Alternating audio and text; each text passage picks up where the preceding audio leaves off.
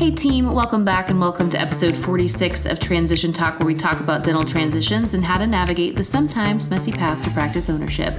Buyers out there, listen up. Today's episode is for you. We understand that the old transition world and normal stressors and normal emotion has now taken a dose of steroids. For many of you, you were sold on ownership but are now caught in the what if scenario. What if COVID returns? Or what if the practice doesn't come back to pre-COVID levels? We hear you. We understand that anxiety, and while there will always be transitions where we say, hold up, stop, overall, we continue to believe that now is a great time for buyers to buy.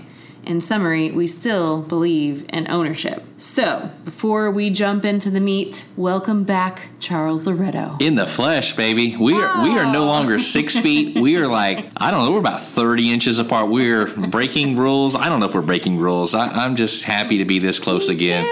Me too, and I'm so happy. And we had Brett with us the last 2 episodes. Right. So that was interesting. Great resource for our listeners, but I know everyone missed Mr. Loretto. Man, just when you meet, Charles and have, 40-something episodes and you're like, man, that guy sounds just so excited and confident. And then you hear Brett, and then he's like, wow.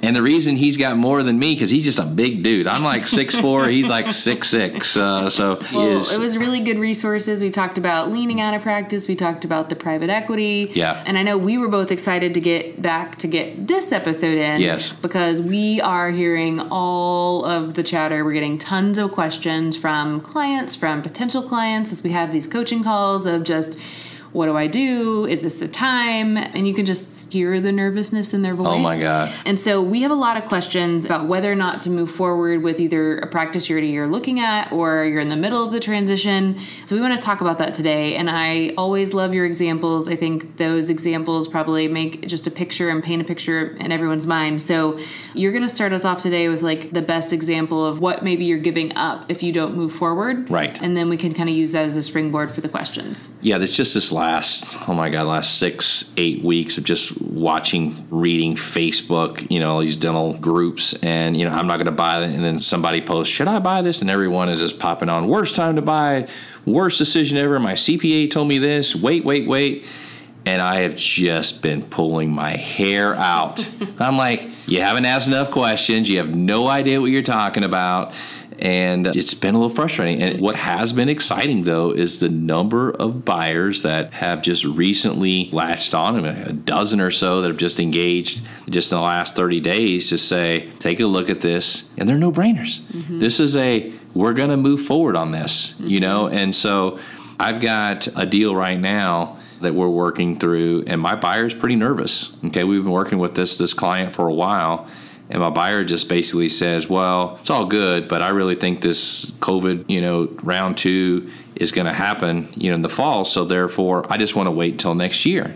And I'm like pulling my hair out, Christy, because in the end, this is a math question. Mm-hmm. There's a math question, and math questions have answers. Okay. And so I'm going to try to paint you a picture of this deal. And it kind of goes back to the very simple 5 reasons you must own. We're going to make more money. And let's just see how much more money you're going to make. And then let's figure out what our tax planning strategies are for this year. Let's figure out how much you can put in the 401k profit sharing plan. And let's say that this practice goes to hell and we shut down for January, February, and March. Let's just conceptually talk about it. Mm-hmm. And so here are the numbers. It's a $2 million general practice. And so, Christy, I'm going to make you the owner. You're doing $800,000 doctor. Okay. I'm doing a little bit under you at $700,000. The plan is that we're going to buy in at 50% because I'm almost doing as much as you, so that makes sense. I'm currently have a compensation of 30%, so my current comp is at $210,000. And so the offer it's on the table right now. We can close July 1 with lending. Everything is all approved. It's in a perfect little bow. And you, Charles, are going to become the owner, but I don't want to because I think that COVID round 2 is going to shut down the entire world again. And what a bad time to buy. Okay, so let's walk through this math. If you're doing 800, I'm doing 7, Hygiene's doing 5. This is a $2 million practice. And so when I run the split calculations and I figure out that how much would I make as an owner, in other words, what I am presenting to this buyer, I am showing this buyer that they are going to make $432,000 total all in. They're currently at $210,000. They're going to make over twice the amount, more than twice. And so they're going to make essentially $220,000 more per year. How does that break down per month? About $18,000. So for every month this young person becomes the owner, makes $18,000 more. So we're going to come back to that. So let's say we do this for 6 months. What's that math? It's basically $100,000. I will give you one more $100,000 for this year to take you to the end of the year, and you're going to make that because you're an owner. Well, what if COVID hits in November? Fine, I'll give you 4 months. Maybe you're at $65,000. Maybe you're at $70,000. It's a math thing. How much more money did you make?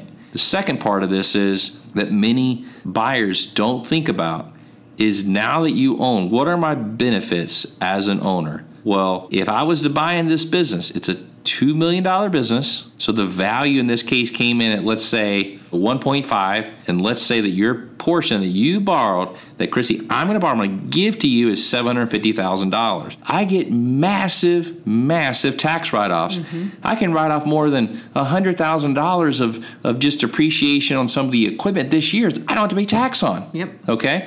So if I take the $100,000 more I'm going to make, I take all my write-offs this year that I'm going to make, and I don't know, let's say that I've got a stay-home spouse. I can put her on the payroll. I could put, between now, me and my spouse, $75,000 in the pension plan. That's a tax deduction. I can potentially put my younger kids on the payroll for $6,000 to $12,000. They have zero tax. That's going to be a write-off. I can write off my car, my insurance on my car. I can write off, the toll tags I'm running through. I can write off maybe my internet charge. There are so many things as a business owner we're going to write off. And I'm just showing you there's a couple $100,000 sway here. So even if it happens, I'm so much far ahead than I would have been. I don't know, take the money that you made, put it into the account, have it as a cushion, and then let's go through this next health crisis, COVID-2, whatever it is, in the winter of 2020 or the winter of 21. But guess what happens when you're in this crisis? The government steps in. I can't guarantee the government's going to step in again, but they surely stepped in this time. Well, this is a big question that a lot of people have, is like, but what about the debt service, right? So what if this happens in November and I've just purchased the practice in July and I have this debt service? Christy, there's the math. This is a math problem. Okay, so if I borrow $750,000, my bank payment's going to be about $7,000. Mm-hmm. So then, yes, you're going to have a debt payment. You're going to have a debt payment maybe in the winter. But what took place right now? You look at banks when they came through the same financial crisis, they went to their customers and said either A, we'll let you do interest only during a crisis, or worst case scenario, you still pay it. Yeah. Okay? How many months you want to be down in COVID-2? You want to be 3 months, 4 months? Let's go 3 months. 3 months? That's 7 times 3. It's $21,000. Mm-hmm. I'm up a couple hundred. Yep. Okay. So, and I think that's what's important is banks also understand that there is a risk that that's going to come back. They understand the importance of having the cushion of liquidity. And we are seeing banks, and this won't be the option for everyone, but a lot of the big banks are offering 6 months interest only or 6 months no payments right now for those that are closing, because they, again, in my opinion, see that long term, this is not going to be an option. This is a short term thing that we have to get through. And these people need the ability to have some liquidity and be prepared in the event it comes back, right? So then if it does come back in November, December, we're shut down for 2 or 3 months. If you haven't had a debt service payment because you're just closing and you've been doing what you should do, which is sock that money away, now you have the cushion to ride out those 2 months. You have the ability to kind of build up that amount to save for that debt service payment when it comes due in January, February next year, whenever it might be. So I also think that there's these other pieces that we're not kind of taking into account, and then that strength in the market that we're also kind of seeing other people who are ingrained in dental industry transitions who are also having faith that, hey, we need to be careful, but we also need to not be so pessimistic that we assume things are not going to come back, and help people get to where they need to be. Well, the thing, too, is you got to think about this partnership that we're in. Again, you're the owner and I'm the associate. And this thing shuts down and you're like, hey, Charles, I want you to buy them, but I don't want to. So therefore, you're going to go into protection mode. You're going to take care of you and Chris and the girls. You're going to be in there producing, right? If you're at risk. Mm-hmm. Okay? So you're going to have to go in. You're going to do emergencies. All of these things are going to keep that practice afloat. float. It's going to be enough to basically cover maybe some debt service, be enough to cover maybe some of the rent, and enough to put a little bit of food on the table. And there's just so many examples of practices that chose to not do anything and chose to really focus on being an emergency type practice. And I'll spend some more time on that in a second. But you go back, always 5 reasons you made more money. In this example, you made $100,000 more just in that 6-month period, $200,000 over a year. We talked about excellent tax planning you're going to have. This example, when COVID happened, you had a PPP experiment / injection into our economy. You knew that benefited? That benefited the owner, not the associate. It benefited the owner. So now all of a sudden there becomes a strategy with this money, and it really helps with all those things. Same things you were concerned about, like the payments, that we're going to be on maybe on a lease or anything like that. So there are times that you got to know that the government's there to help you as a business owner. And so PPP was an example of that. Tax planning, is another. But we saved in our pension plan. If I want to pull and borrow from that 401k, I get to do that because the money is just sitting there. Well, and another one that you're not mentioning, but control, right? I mean, like if I'm an owner, I have control over what I do. And I know you have a great example in a minute, but as an associate, right? If someone who hasn't owned yet, I've talked to a lot of people who still aren't back to work yet, right? Mm-hmm. Because the practice is, either just started back or, they were supposed to start, their start date for their associate agreement was in the middle of COVID, and now that's been pushed back. So I also think from a control perspective, kind of knowing and being in control of kind of what your next step is another reason, again, that we always say ownership is important. And in times like these, it becomes more important. So 2 cents. No, it just, look, when you're young and you purchase something and you're going to be, in debt, it's just the right amount of just fear and something in your gut that propels you to get out of it. And I like it. It's similar to having some student debt. I mean, it's just enough to say, well, hey, I guess I can't take the summer off or anything. I've got to be able to kind of push ahead, get the job, and to create something because this debt is absolutely real. So, no, you're right.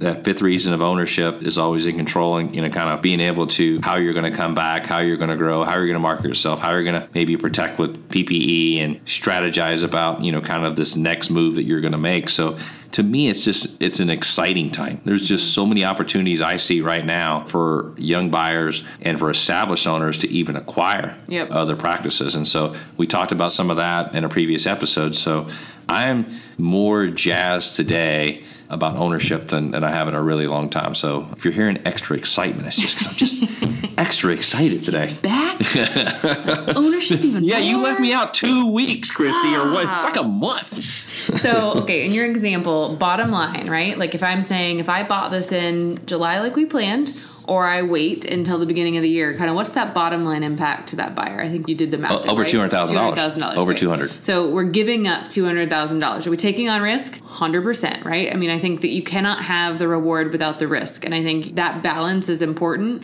And we're definitely not saying go out there and buy anything you can because there, again, are practices that don't make sense. But overall, I think what we've seen in the last even 2 or 3 weeks as practices have started coming online and we've started seeing like those May numbers roll in, practices are coming back and they're coming back stronger, maybe some of them even stronger than they were comparatively to last May. Some people are going to argue and say, oh, well, that's just pent up demand from when we were closed. But like, isn't that good, right? Yes. Like, isn't that fantastic that like, even in a year, we have a lot of practices shut down entirely for 2 months, that in 1 month, we're gaining some of that back already. Like, I think that's incredible and just, again, stands for some of these practices are strong. And if you have an opportunity to buy into one of them and you're not, I think you're doing yourself a disservice of not looking at those numbers like you've laid out in your example. The great thing about having this relationship with Cain Watters is that pulse, the pulse that just is touching all of these 2,000 plus dental practices all across the country. And so you get to see on a per state basis, a per specialty basis.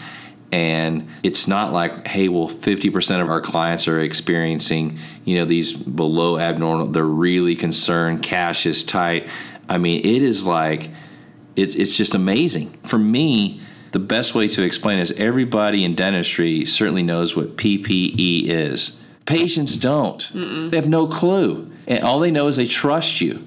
They trust the dentist, and they just show up. They want their teeth cleaned. They got a little pain. And so dentistry's not going away. Just like accounting and tax planning, transition work, I think we've got a long career ahead of us because It's impossible for robots to take our business away, our businesses, away. So these practices are doing so well. And look, was I nervous? 100%. I was super nervous, and I didn't know where this is all going. But man, I am so optimistic just to see that this business is so resilient, and patients are resilient as well. Well, I know in our business it's taught us some things that we probably would have never known prior to this, and kind of new ways of doing things and being creative with technology and solutions that you might not have had before. For example, I have to take my oldest to the dentist today to do something. And when I took my youngest last week, I drive up and I sit in my car and I text that I'm there and they tell me to come in. Can I tell you how much more I actually like that experience than sitting in a waiting room with my kid and wrangling them? I sit in my car all day until you text me to come in. And so again, not that individual piece, but I think there's I've heard a lot of businesses across the country who have found unique and different ways that actually make the patient experience better, the customer experience better. And so I also think that there's a lot of things that we've learned in this experience that patients maybe can take on and you can use as not of we had to do this for COVID, but look, we did this for COVID, but it actually made the business and process so much better. And now we're moving forward. So I agree. I feel like there's a lot of optimism and a lot of as we get back up and running. Okay, so I feel like we've covered these topics fairly well, but just for the ease of making sure we're being clear, I want to go through the 2 questions we're getting the most often and get your response to them. Okay, so question number 1, without question, how do I know that I'm not overpaying, or what if the patients don't come back? Basically, what if I'm paying too much and this thing fails? That's kind of the bulk of that question in various different forms. What's your answer? So from an overpaying standpoint, again, I just want to see the consistency. So I'm always going to look at my 18 and 19 years. I certainly want to see, this will be the first year from a evaluation or from analyzing practice, all these practices that we're basically closing on in June right now. I do want to see my January, February, half of March. I want to see when the practice opened back up. Christy, as long as I'm seeing my consistency back again, I'm all in. If it was doing $80 a month, it was a $960 collection practice, and I'm going to be looking at my December month. Sure, I had around $80,000 in January and February. Okay, maybe there was a $95, and maybe there was a $75. It averaged out, and maybe March is a little bit lower. And of course, I'm going to look all the way at my production for my first 18 days or something before we shut down. It might be a situation too that I may not just be looking at collections. I may actually be focusing on production for the first time, just so I can truly see where it stopped. And the same thing, I'm not going to be focusing on collections for the month of March. I kind of want to see my production, especially if I'm an insurance-based business. So as long as I can see it, I can see my chairs are being full, my production is getting out there, I am 100% comfortable with anything close to marginal of it coming back. If it's 85% of what it was before, I feel comfortable enough that we're going to move forward.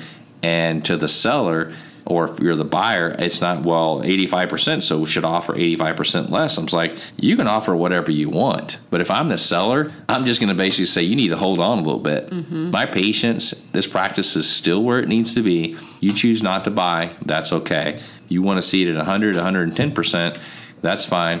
But if we're going to do that, we're going to play that game, and let's say it goes up, or are you willing as a buyer to pay me more because it actually went up as well? So I just haven't seen, and you jump in, we're looking at these practices daily. We haven't seen these practices where they just haven't bounced back. No, and some of them have only been opened less than a month at this point. Right. And the numbers are still strong. And I think also if you're not closing until January of 2021, you cannot make a judgment right now. You can't offer less because it's not back yet, right? You still have time, and we still need to watch the numbers. And if you're hesitant, and that's a conversation to have. But again, if I'm a seller and I know the numbers are going to come back, I'm probably just going to sit on it until it comes back. And then not only is there a risk of maybe the value changes or someone else comes in and buys it, but I also feel like there's the risk of the $200,000 that you laid out in that example of not capitalizing on that as we wait for something to happen. So again, ultimately your choice, but I think understanding and making sure you're educated about what you're missing out on if you choose the other direction is important. Yeah, so let's say that an example, let's say my price for me to buy into your practice is $750, but I'm all freaked out about COVID, so now I'm trying to negotiate the last minute. I'm going to offer you $675 because that's a better price. That's $75,000. Seriously, $75,000. You amortize that. It's at maybe $750 a payment or something. It's so randomly small. You're going to give up negotiating for a month or so. Every month you negotiate and try to figure out something different. This example is at least costing you $18,000 of income to you, just the income.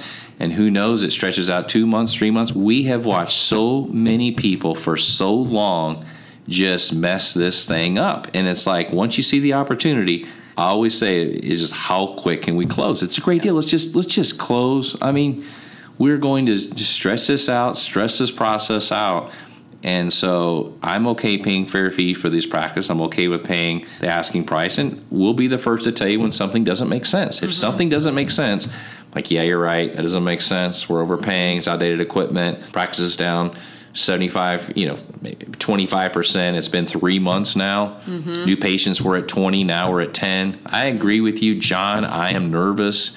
I agree we should probably offer less because that makes sense to me. I mean, it's going to make sense to the bank. Yeah. So it's just be reasonable through this process. And there's no blanket rule, and I think that's just what we're asking is, like, don't assume everything is down, and no matter what you're looking at, there's this kind of global percentage that valuations are going down. I don't think that's true. I think it'll still continue to be a very unique situation, and overall, I think the overall industry is still very positive and still moving in the right direction. I mean, I get, let's be conservative, let's be pessimistic about things, but man, you got to have a balance. Just have a balance with some optimism on this as well. And you can't just always assume that, we're going to have another COVID or, oh, wait, I'm buying a practice in Kansas and tornadoes happen there. And a tornado happened here last year, so good chance another one's going to come through. So can you run the projections on another tornado wiping out the practice? I mean, come on. Yeah, I just talked about this on a blog that I was interviewed for the Kane Waters Digital News, and I said the same thing, which is, we see this, right, from a valuation and transition perspective, we see this often. It doesn't happen on a global industry-wide, but the doctor has a stroke, the doctor who has a practice in Houston, and there's the big flood, like Hurricane Katrina, a tornado, like there's all of these like individual life instances that always happen, and you can't protect yourself. I mean, they're going to happen to someone, a lot of people, but you can just be prepared and look at the numbers and understand what you're doing and try to put yourself in the best situation. And I think that clearly you and I both think that ownership is the best way to put yourself in that position where you can be in control and have the cash and have the cushion and be ready. And so clearly still strong on ownership here at NDP. Yeah. And one more thing I just want to add to this is just some really positive stories. So there was a guy in Montgomery, Alabama that I spoke to, and he was normally doing around $7,000 a day clinical plus his hygiene. And of course, his hygiene he didn't receive any revenues from that. But during this pandemic, he just marketed himself to the community as your emergency dentist. And they didn't really have that. And so he just really pushed that. And he was still cranking out like $5,000, $6,000 days. I know. He's running a profit through this. I know, it's super impressive. And just that he quickly got the protective measures and took care of emergency patients. Did it. And so, I mean, in the end, that's what it's about. You got to be able just to see this problem, and you just have to overcome it. Or just be prepared. I mean, I talked to several doctors too who, certain ones were panicked and certain ones were like, this is not good, but I'm doing okay. I've got a cushion. I had a plan. I have this. And I just feel like I hate that I'm using it. I would wish I wasn't. I wish this was better, but I have prepared for this. And those people, I mean, I dealt with one owner during the midst of this that bought another practice because someone was going out of business, but they had the ability to do that because they were prepared for one-off things like this. The best thing about these podcasts is that we spend a few minutes and I hear you and I kind of feed off you and you feed off me, but dear buyer, hello. Debt is not your evil, people. Debt is not your evil. No cash is your evil. If you have cash, you can buy stuff. You can buy lots of stuff. You can buy the house at the discount. You can buy the practice at the discount. You get to take advantage of a market where if we get a downturn in real estate, that you can buy the land and you can buy the building if you have the cash. Make sure that your focus is not to try to get out of dental school debt. Get me some cash. Let's go buy the business. And then once we buy the business, again, this buyer, he does all these things, accumulates all these tax write-offs and accumulates money. And next thing you know, we have another opportunity to buy something else. We can go do it. No cash equals no opportunity. So just so many times conversations I've had through this last 2.5 months, and people that calm, just like you said, super calm. Like, yeah, I've got a reserve. It's fine. Yeah. People that are stressed calling in, I'm talking to late at night because they're, having any money and they're using their PPP loan just to pay the rent and to pay this. And it's struggle street, man. Yeah. And my heart goes out to them. But it's like, if you don't have a plan in life on your business and personal financial plan, like I'm telling you, it just eats away at your soul. And I feel it for these people. Yeah. And it's just not a way to live. So I'm so glad we did this. Me too. Yeah, I had this pent up demand just to get out positivity and remind our young owners that it's a great opportunity. Remind our established doctors that are out there listening as well that it's a great opportunity for you as well to transition these practices. And there's a lot of young people that are ready and eager to buy these practices from you. Who says you can't do a close? Huh? Wait a minute. I think I may have done a close here. Wow.